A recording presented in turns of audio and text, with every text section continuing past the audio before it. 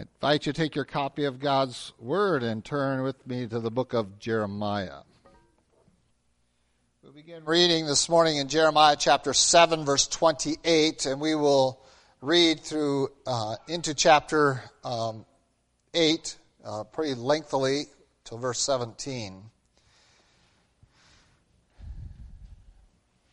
Jeremiah chapter 7, beginning verse 28. And remember I said last week that the chapter divisions didn't really line up well with the declarations of God here through Jeremiah the prophet.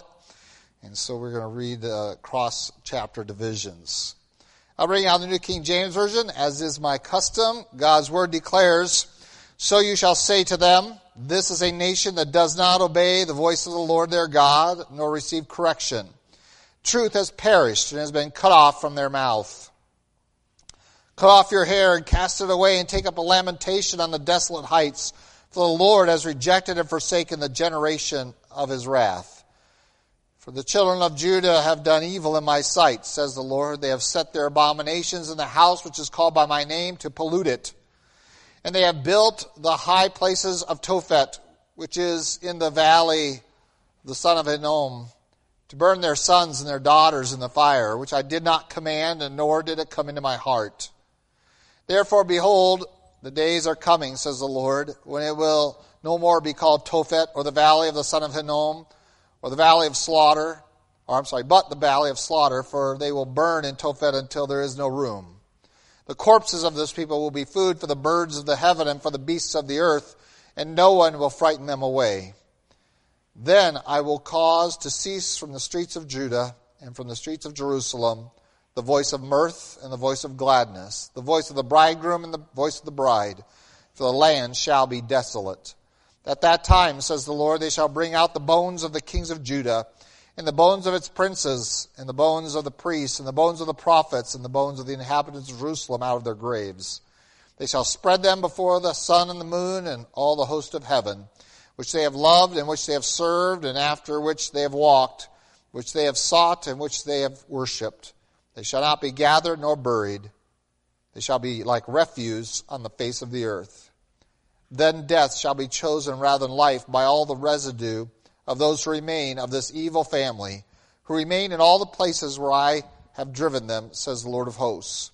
Moreover, you shall say to them, thus says the Lord, will they fall and not rise? Will one turn away and not return? Why has this people slidden back? Jerusalem in a perpetual backsliding. They hold fast to deceit. They refuse to return. I listened and heard, but they do not speak aright. No man repented of his wickedness, saying, what have I done? Everyone turned to his own course, as the horse rushes into the battle. Even the stork in the heavens knows her appointed times, and the turtle dove, the swift, and the swallow observe the time of their coming, but my people do not know the judgment of the Lord. How can you say, we are wise, and the law of the Lord is with us? Look, the false pen of the scribes certainly works falsehood. The wise men are ashamed, they are dismayed and taken. Behold, they have rejected the word of the Lord, so what wisdom do they have? Therefore I will give their wives to others, and their fields to those who will inherit them, because from the least even to the greatest, everyone is given to covetousness. From the prophet even to the priest, everyone deals falsely, for they have healed the hurt of the daughter of my people slightly, saying, peace, peace, when there is no peace. Were they ashamed when they had committed abomination? No, they were not at all ashamed, nor did they know how to blush. Therefore they shall fall among those who fall. In the time of their punishment they shall be cast down, says the Lord. I will surely consume them, says the Lord. No grapes shall be on the vine, nor figs on the fig tree, and the leaf shall fade, and the things I have given them shall pass away from them. Why do we sit still? Assemble yourselves, and let us enter the fortified cities, and let's be silent there. For the Lord our God has put us to silence and given us water of gall to drink, because we have sinned against the Lord. We looked for peace, but no good came, and for a time of health, and there was trouble. The snorting of his horses was heard from Dan. The whole land trembled at the sound of the neighing of his strong ones. For they have come and devoured the land and all that is in it, the city and those who dwell in it. For behold, I will send serpents among you, vipers which cannot be charmed, and they shall bite you, says the Lord. I was informed this morning that we have now on our podcast close to 500 some sermons of mine. That's a frightening thought. So for about 400 to 450 hours you can spend on that alone. And we're still loading. There is a soberness to that. Because too much is given, much is required. And that is going to come into play in our series here in Jeremiah, where these people who have been given so much access to God and not just ignored it, but violated it time and again, demands something. It demands a reaction. It demands God to take action. For they were given so much opportunity.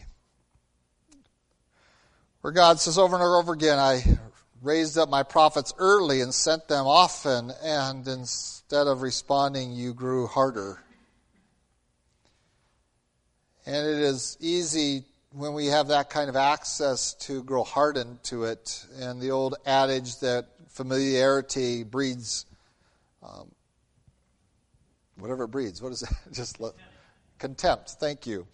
That when we become familiar with something to such a degree, we just stop listening, or we even hate to hear it again.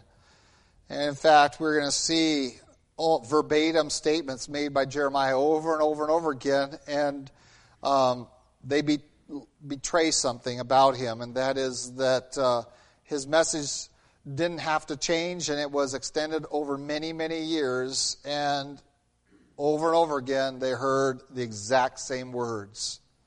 Because they didn't respond, it required it to be repeated again and again. And so we're going to see in much of, or in some of the latter passages of today's message, and we're really just going to reference them because we have studied them out, but they are going to keep surfacing. And you're going to say, didn't I just read this? Didn't we do this a couple of weeks ago? Yes. And we can easily become have contempt toward God over that, or we can rejoice in His patience and His faithfulness to persist in giving us His truth. But as He persists and as He is faithful, there's also recognition that there is an expectation of either obedience or judgment. And this we will see extensively in our passage this morning. Before we get into it, let's go, Lord, in prayer together this morning. Our gracious God, we thank you and we rejoice in your word. And we are humbled by it, and we are reminded this morning to be careful. And Lord, help us to be careful with your word, not only in its explanation and understanding, but Lord, help us to be careful with your word in our treatment of its truth, that we might receive it with a spirit willing to hear your message, to receive it with the authority that it carries, and allow it to impact our lives in the radical way that you demand. And again, we thank you, and we pray your Spirit's work in our hearts as in what we have heard as well as what is being said. In Christ Jesus' name, amen. Well, we begin in chapter 7 with kind of a encapsulating idea or the message that Jeremiah has for Israel, having given a overlook, at least, at the heinousness of their sin, how far it had extended, and right into the very family life of the people, that they had not just been looking at the dictates of their evil hearts once or twice, but this was a pattern that had become generational, that it had enveloped the entire family, that the children, husbands, and particularly the wives were engaged in. And so we come to the first word of verse 28. So you shall say to them, on the basis of that information, of that observation, of that fact, that they have resisted his calling of them to obedience, to repentance. His prophets have come early and often, that the message has been consistent, and they have persisted in not just doing the bad things, but making it even worse and getting into deeper evil rather than trying to crawl out of the horrible holes of wickedness that they had dug for themselves. And so, out of that observation, we find verse 28 that Jeremiah now has to say to his people, "This is a nation that does not obey the Lord, the voice of the Lord their God, nor receive correction. Truth has perished, has been cut off from their mouth." And so we find that one of the primary hazards of getting into this kind of moral decay has to do with our handling of the truth. And we've seen this already, and we're going to see it again reiterated in the prose passage that's to come here in chapter 8, where he talks about the lack of wisdom, that there is no wisdom because there is no interest in the truth. In verse 9 of chapter 8, it says, "The wise men are ashamed, they are dismayed and taken. Behold, they have rejected the word of the Lord. So what wisdom do they have?" So once we reject the truth, the word of the Lord, once we turn our back on that, once we begin to see truth not as something that has divine origin and is authoritative and does not change, is immutable, once we have stripped truth of all of that, there goes wisdom. Wisdom is gone. Once we extract from our idea of truth in our mind the word of the Lord, and we start to define truth by our own measure, that I decide what is true or what is not true. And we hear it all the time. Well, that's probably true for you. Right? Well, that's just truth for you to live by, not for me to live by. That's not the truth I live by. Well, if it's not in God's word and you claiming it's a truth to live by, then you lack wisdom because there is no truth there. You are living in the corruption of a lie. You do not want to obey the voice of the Lord. And the main reason we don't want to obey the voice of the Lord is because it requires us to do what? It says to receive correction. We don't like to receive correction. None of us do. I'm no different. None of us like someone to say, "You're wrong, you're doing it wrong, change it now," or "You're going to hurt yourself, you're going to break that thing, or you're going to lose your job," or whatever.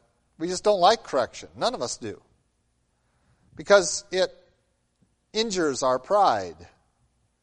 And whether we want to admit it or not, pride is something we all cherish, that we all hold on to, that we have welling up inside of us on a regular basis.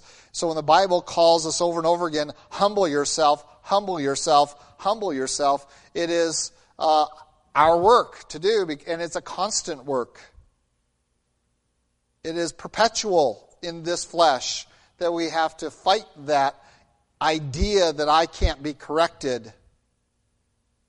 And it grows worse as we grow in maturity and as we grow in authority, whether it be within our homes, whether it be within our workplaces, as you grow and develop. Boy, it's hard to have people who are much younger than you.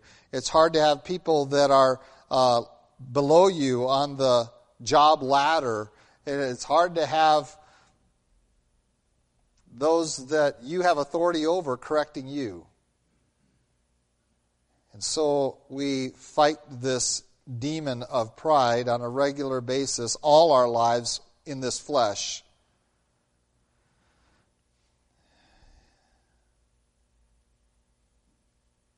And it is a very simple thing for us to go from not receiving correction from men to being unwilling to receive it from God. And this was the condition of an entire nation in Jeremiah's day, that they just didn't want to acknowledge God's truth. They did not want to receive the correction because truth demands adherence. Once we say this is truth, now I can employ that to really challenge your living. Why aren't you living according to that truth? That's the origin, that's the foundation of correction, is truth. Once we say this is the word of the Lord, now we go, okay, well now I have to do something with that, and others can hold me to doing that. And they can come and discipline me according to that truth. And this is what God has been trying to communicate through his prophets to the people, is that you have dismembered truth. You have destroyed it. You have caused it to cease in your land. The word here in the verses is perished. It has died and has been cut off from your mouths. You won't even allow yourself to say it. You won't declare it even. You won't, and I send someone to declare it, and you tell them to be quiet. I don't want to hear you. You cut them off, and you distance yourself from them. You isolate yourself from them, so you don't want to hear that truth. And again, one of the concerns whenever I find someone no longer associating with their church, and we can look at it, and invariably they'll always say, well, I wasn't being fed there. I hear that a lot. I wasn't being fed there. And so instead of not going somewhere where you weren't being fed, you're going nowhere. And you're getting more feed by going nowhere. How does that work? You stopped going there because you weren't getting fed, and so then you went nowhere. Okay? And I'm trying to understand that. So you were served bread and water in one place, and so then you decided you didn't want the bread and water, you were going to get nothing.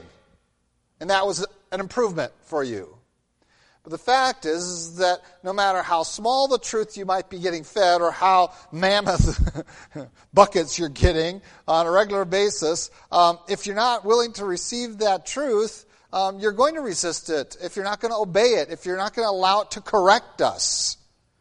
I have to be corrected by God's Word. I have to receive that. I have a spirit that's willing to let it penetrate my heart, and so that I recognize I have an evil heart, and so God's truth is not evil. And we can look at those two things, and invariably what men do is they make God's truth evil and men's hearts good. And fundamentally, that's what it means to call good evil and evil good. To say the word of the Lord is bad, wrong, oppressive, intolerant. These are the not politically correct. These are the terminologies we deal with on a regular basis right here. It is a rejection of truth. We don't want it in our mouth. And how is it verbalized in a nation? How does it perish from the land? And it perishes from their writing. It perishes from their public display. It perishes from their speech. I think it was kind of funny, and when we have pseudo or so-called conservatives trying to use the Bible in their speeches and how often they maul it. I remember them quoting Scripture and misquoting it badly. And of course, our modern candidates aren't any better. Last week or week before, Mr. Trump tried to use a passage of Scripture and didn't know how to say 2 Corinthians. He said 2 Corinthians, and everyone laughed because they recognize immediately he doesn't handle God's Word very often if he doesn't know it's 2 Corinthians, not 2 Corinthians. That's about the extent of we are giving lip service to the truth. That's it. It is essentially perished from our national and from our social settings. To the point that we are so ignorant that we don't know the books of the Bible and how we say them. It has been cut off from their mouth. Truth. Well, what is our response when we see things like that?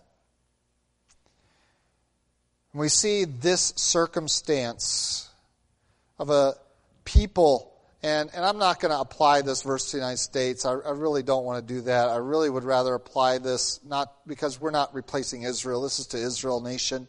I really want to apply this to the church. We are the people of God, not that we've replaced Israel, but we've been grafted into her. And so we are the people of God today, the followers of Jesus Christ. And so to you, a holy nation, how can you do unholy things and think that you will be blessed of God or avoid his judgment? When we are unwilling to receive the correction of his word, because truth has perished from our presence. We don't want it around us. We don't want to get into our Bibles. We don't need to hear those Bible preachers. It has perished from the land, from our mouths.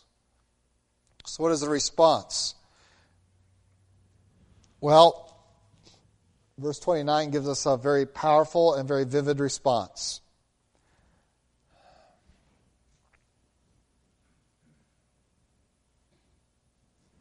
That we're going to skip because we don't like it. So let's go on to verse 30. It's just kind of out there, and it's a little bit ridiculous, and it's just too emotional, and it is a little radical. And we're civilized, advanced people that just don't act like this anymore.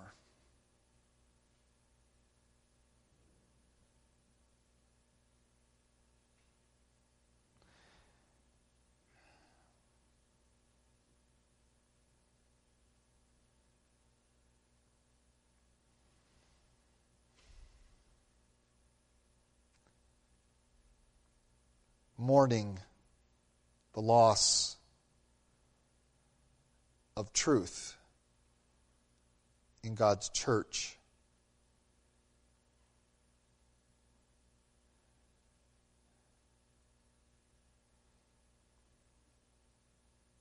Comes when we understand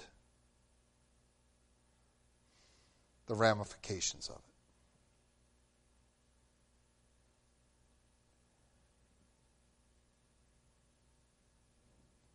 We can look at the circumstances and say, this is really bad, and we are dismayed by it, and we're going to seek to preserve it in at least this place, or as long as I have opportunity or can speak, as long as there's a Jeremiah around.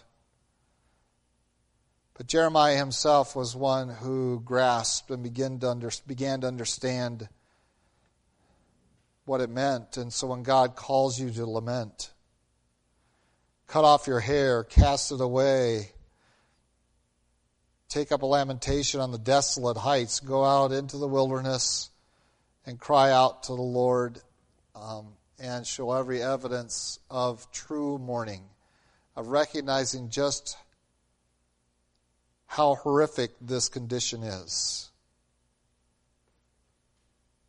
For the frightening case is that once truth perishes, we are rejected by God. And all that's left is his wrath. And this is not something to be excited about. This is not something to be disconnected from, to say, oh, let him pour his wrath out on them. They deserve it. But rather it is one to sober us and to bring us into a state of mourning. What he has described here is that condition of one who is almost in despair, who recognizes that there is so little that can be done, that all there is a waiting for an expectation of what the full brunt of the wrath of God is for those who reject him. And when we begin to understand the extent of that and the harshness of that and the full force of it, how can we claim to have any tenderness of heart, any thoughtful spirit about us to not go into a state of mourning? And I'm not talking about depression. I'm not talking about walking around sad, and I purposely picked songs about being happy this morning. Okay, that's not what we're talking about. We're talking about a genuine brokenness. What he's describing here is a brokenness that is the exact opposite of that prideful creature that says, I'll define truth. And over here is a brokenness. Don't you understand that to be in that place is to be rejected of God, to be the instrument and the object of His wrath both simultaneously?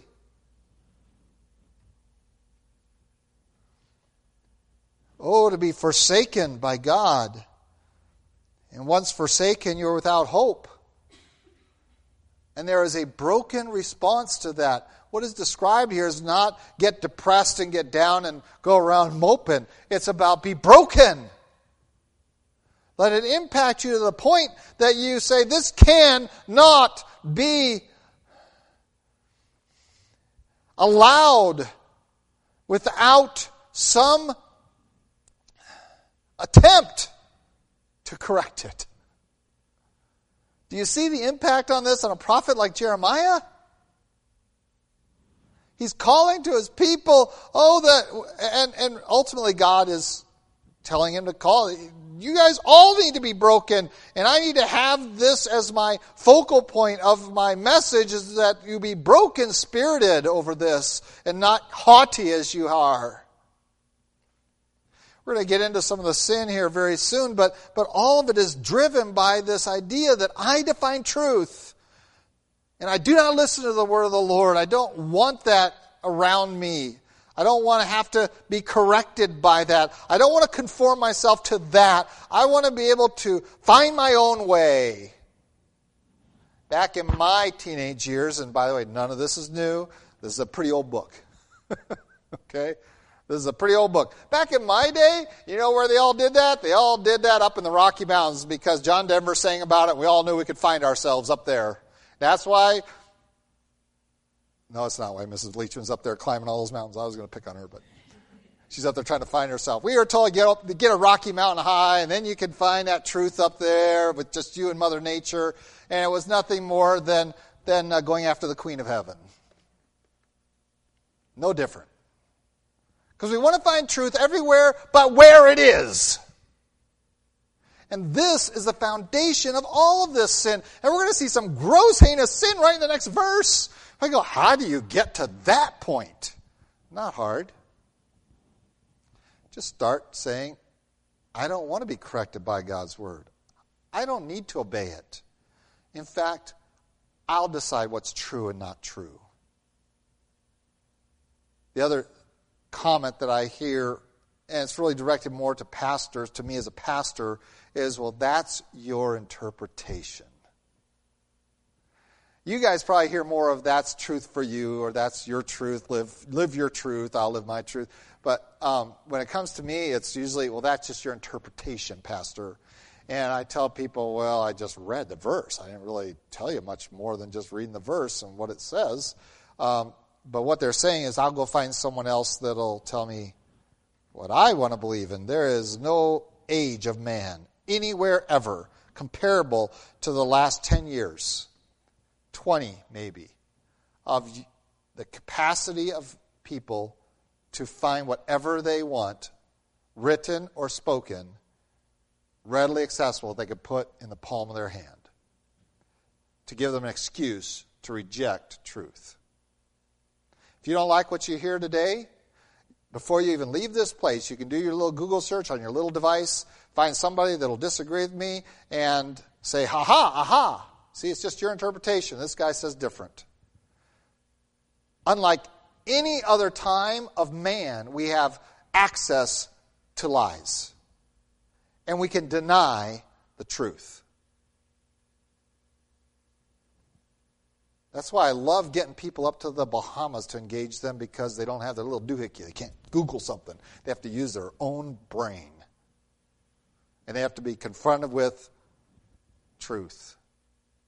That's why we send our kids to camp. It's that important.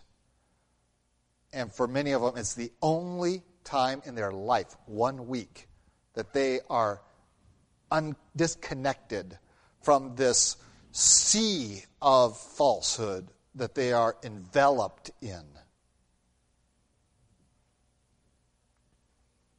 The truth. Are we humble enough to receive it? And are we understanding the horror of having it perish and cut off from our mouth? The horror of being forsaken, rejected by God. The horror of it being a generation of His wrath. And so we should take up lamentation up in the heights to cry out, because it is going to be vicious. But it is not unwarranted. We do not have a claim against God because He's too mean. It is warranted. Let's see why it's warranted. The next verse there, 20:30. For the children of Judah have done evil in my sight, says the Lord. They have set their abominations in the house which is called by my name to pollute it. They have built the high places of Tophet, which is in the valley of the son of Hinnom, to burn their sons and their daughters in the fire, which I did not command, nor did it come into my heart. Therefore, behold, the days are coming, when it will no more be called Tophet, or the valley of the son of Hinnom, but the valley of slaughter. For they will bury in Tophet until there is no room. The corpses of this people will be food for the birds of the heaven, for the beasts of the earth, and no one's going to be there to frighten them away. Everything is going to be desolate in that whole region. He says all the cities are going to, the Jerusalem, Judah, even the bones are going to be laying out there of all these important people, and they're going to be exposed to all the elements, unburied. Now, a lot of that you probably don't get because you don't know, we're too ignorant of the geography of the Bible lands. And I have to admit that I was too, and if I didn't have several weeks to prepare, I probably wouldn't be able to just offhand tell you where this place is, because its name was changed. And if you gave me the New Testament name for this valley, I would immediately recognize it and tell you exactly where it is. But we don't always know what the Old Testament names for those places are, because God says it moved from being the valley of Hinnom to the valley of slaughter. You might say there's a valley of slaughter? Well, yes, but it had this name, and the name was, are you ready? Gehenna. Now, do you recognize that? You know that that's a valley outside Jerusalem where the fire burns and the garbage gets put in Jesus' day, where the worm never dies and the fire never goes out. It's a garbage pit. And where did it begin being a garbage pit? It wasn't that way in Jeremiah's day. In fact, in Jeremiah's day, it was a very different kind of place. It was almost garden-like. And down in that valley that stretches along the western side of Jerusalem and down the southern region is one of the things that protected Jerusalem from its south and west, that valley. Down in there, it's a pretty wide valley. It's not a steep cut ravine like you have on the east side of the Temple Mount between Jerusalem and Gethsemane, but rather it's a wider one, and people gathered down there, and they would go down in that valley, which is in sight of the Temple Mount. So if you step back from Jerusalem and took a picture from the south, you would see this valley and you'd see the Temple Mount. And God says, you desolated my temple, and then you went down into the valley and you made a high place in the valley. Isn't that kind of interesting? So there's a high place in verse 31 of Tophet, which is in the valley of the son of Hinnom. And so down in the valley, you built a high place, and there in that place, you sacrificed your children. So you're sacrificing lambs and goats up there on Saturday, and you come down here and you are killing your children off and sacrificing them to the false gods on the high hill that you made there in the valley of Hinnom. And so I'm going to wreak my havoc there. There in that valley is where there will be slaughter. And there will be no burials. There will be nothing green and good because you despoiled it. You ruined that valley. You took something that was a guardian for Jerusalem. You took something that was really a very pretty place, and you made it a place of sin and of wickedness and of death and of blood and of heartbreaking. And so I'm going to destroy its beauty because you've destroyed it already with your sin. And this is the wickedness, this is the evil that God is talking about, is that you have sacrificed your children to the false gods of this world. You've gone into the Pleasant Valley. And some consider that that's maybe one of the valleys that David is talking about, but not likely. But we find him, this valley, and you've desolated it spiritually. So now I'm going to desolate it physically. So that by the time we get to Jesus' day, it is known almost entirely as Gehenna, Hades, the place of burning, of filth.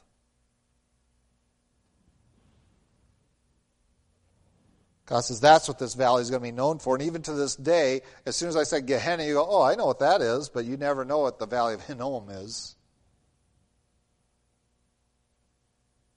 To this day, it is known as the place of slaughter. They bury until there's no place to bury. And by the way, if you go there today, it looks like a park again.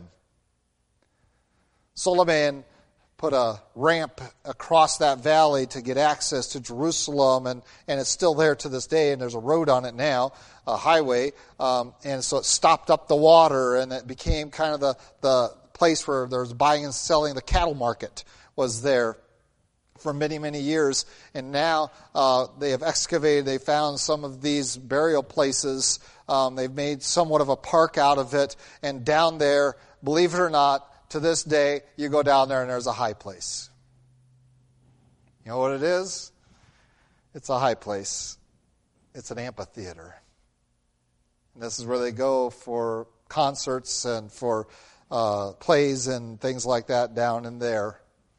And they're down there, and in fact, if you go online today and you look for that, one of the pictures will be the amphitheater with a great big screen on it and everybody watching something on there. They built a little high place in the valley today. Interesting. God says you're sacrificing your children there to the fire. You have essentially committed them to things I did not command, nor did it come into my heart. So what is it the evil dictates of their heart was to draw their children? And we could talk about the actual sacrifice, the killing of children, but I'm going to bring it into a spiritual realm of that whole idea of you have given your children over to that which God did not command, and it was not in God's heart.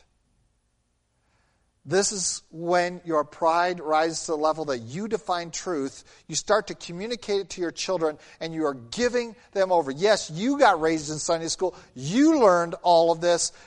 Your parents may have led you into that truth, but you've rejected it. You've stopped it up. You have erased it from your conversation and from your home, perhaps from our society, from church even, and we have inserted our own truth, and we lead our children into it, and what it does is it leads them away from the Lord, and they come into this condition that they don't know what God has commanded, and they do not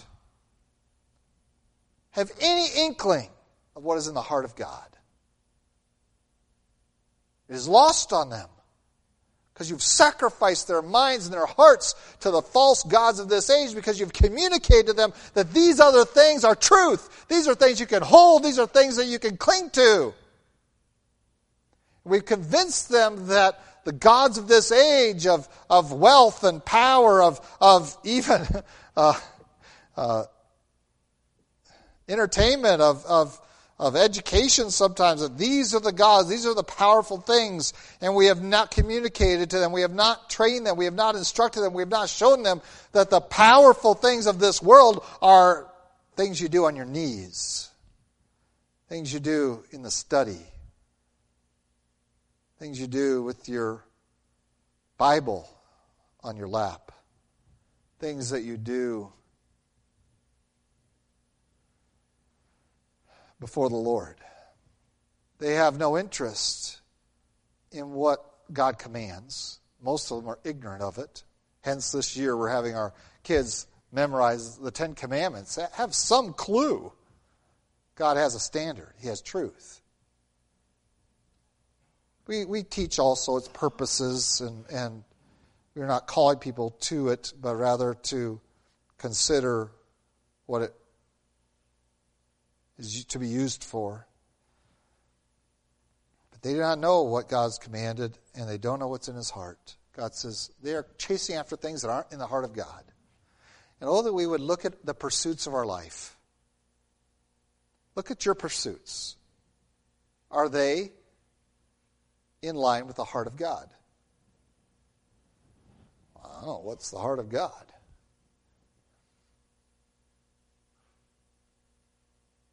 If that's your question,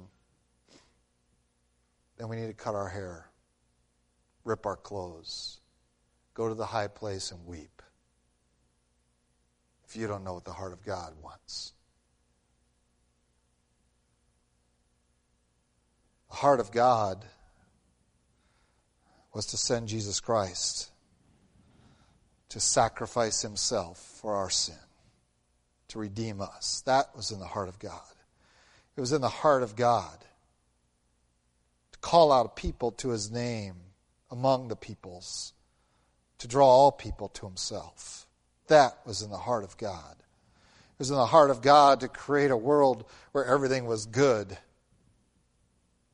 That was in the heart of God, that He might place man, His image bearer, in that place that he might enjoy. That was in the heart of God. It was in the heart of God to offer up His servants for the well-being of men who were doing evil and hated Him, to offer them up as a completion of the sacrifice of Christ, to share the good news of Jesus Christ. That was in the heart of God.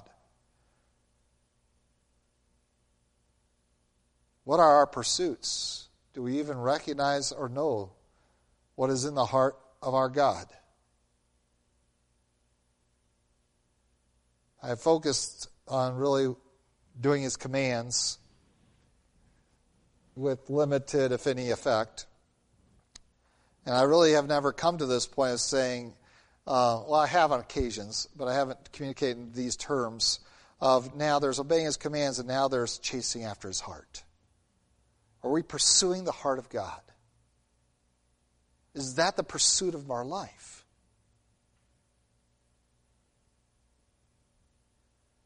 I mean, we're pursuing stuff, things. I'm amazed having young people come up to me and saying they're pursuing retirement. I'm like, you're like 20 years old. Why is that the pursuit of your life? I want to retire when I'm 40. That's your pursuit?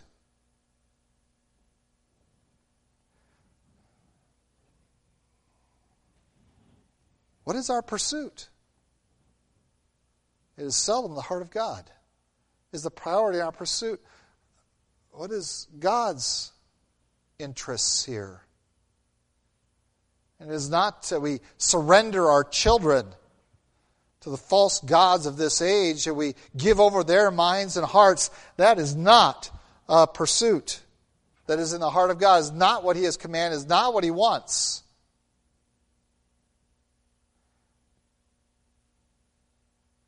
He wants our homes to be places where righteousness is communicated and our children are guarded from that.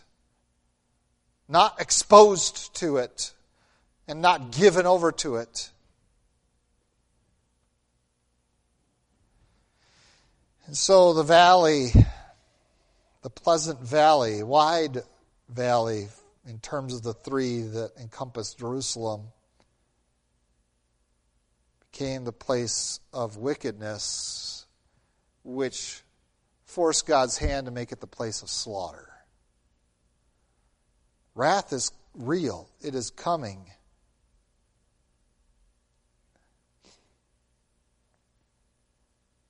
You might say, well, I'm going to miss it because of the rapture or something like that. And I say, well, how selfish are you? Is that the heart of God? I'm taken care of. Well, good for you. Maybe not so good, because all you're thinking about is your interests. How bad does it get for Jerusalem? Jeremiah is informed by God and informs the people that by the end of this whole episode in the Hinnom Valley, that the people that are left alive, the people that do survive it, will wish they had died. Yeah, it says so. Verse 3. The death shall be chosen rather than life by all the residue, that's the remnant, of those who remain of this evil family, who remain in all the places where I have driven them. The ones that survive this slaughter, this valley desolation, are going to wish they were dead. They would choose death. By the time they're off in Babylon, they're going to say, oh, if only I had died with my family back there.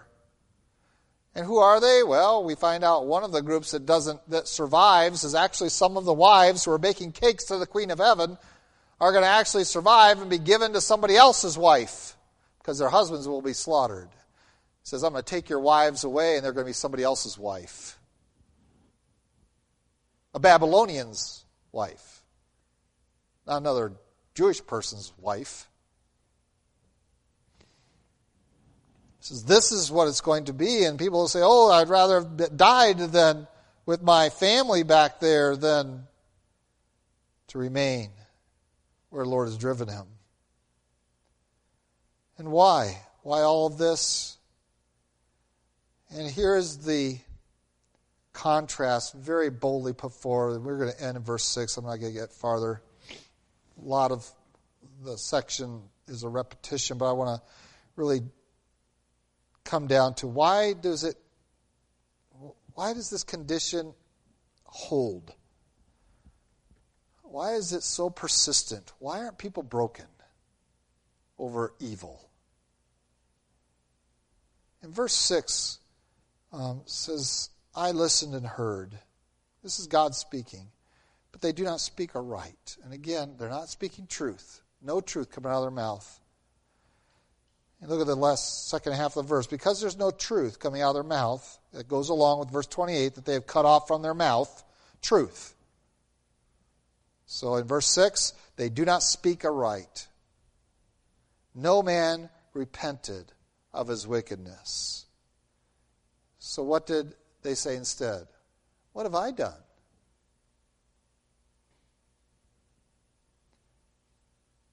There's a couple of ways for us to read this in English. One is to say, what have I done? As a vision of repentance, and some take it that way. I take it rather that since nothing is coming, that there is no, here's what they are saying. Instead of repenting, what are they saying? What have I done? What did I do wrong? I didn't do anything wrong. What have I done?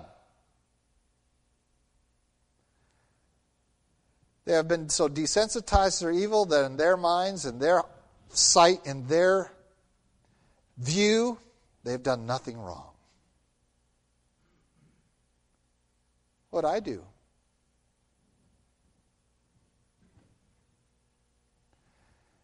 As a claim to their own righteousness. And so he says, everyone turn to his own course. Every animal knows the times, but people don't know the judgment of the Lord.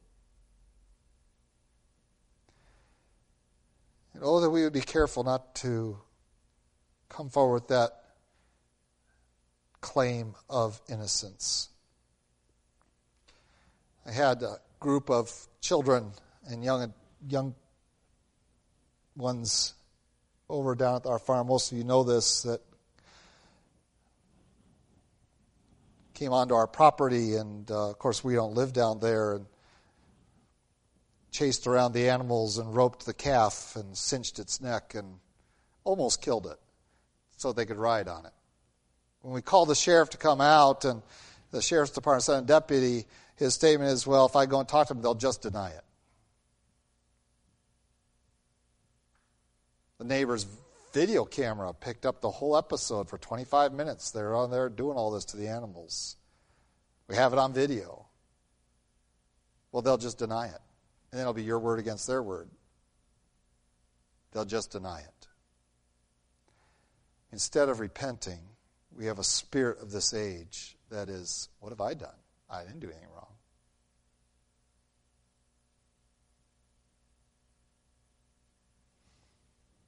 We just deny it. Because we redefine truth, we think we now can deny ever doing wickedly, and so there's never any repentance. And so we go our own way. And that way will always be evil. Not interested in the heart of God. Not interested in obeying His commands. Not interested in hearing the truth. Not interested in even being received by God, let alone being corrected by Him. Not willing to say, I'm guilty. This is the condition of a land ripe for God's wrath. And tell me that isn't the condition largely, not just of our society, of our nation, of a generation, but even of our churches.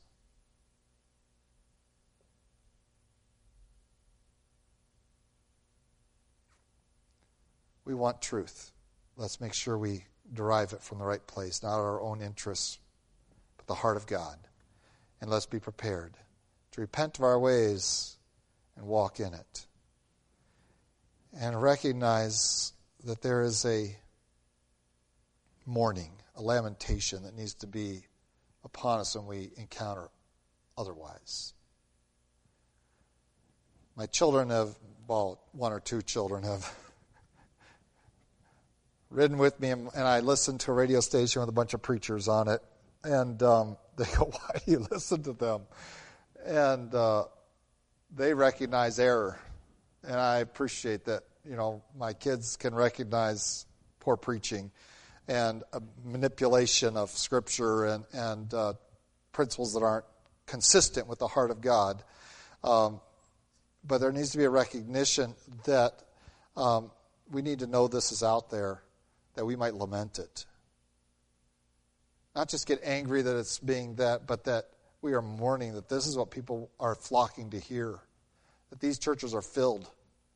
That they are hearing lies from priests, prophets, and kings who are designated for the wrath of God because they are not communicating the truth of God. So I listen to them as much, and so that I'm prepared to guard people from it. And also to help me mourn and lament that this is what we call Christian teaching in this land today, in His church, on Christian stations. So we recommit ourselves to the truth, and we recognize we are in an age that is ripe for His wrath. Pursue the heart of God in these days, of all days. Let's pray. Lord God, we do thank You for Your love for us. Thank You again for Your truth. What an act of love and grace and mercy to us to give us this kind of access to it. Lord, some of our own number have rejected it, disobeyed You, and not followed after Your heart, but their own evil hearts. And perhaps some of us even here find our pursuits regularly taking us not toward You, but away from You. Lord, break us.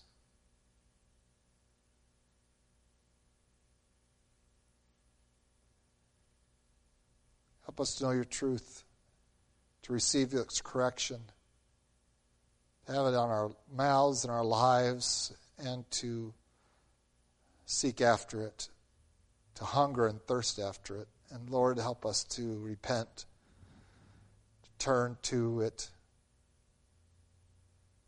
and to be willing to acknowledge when we have failed to be even interested in what is in your heart for our lives.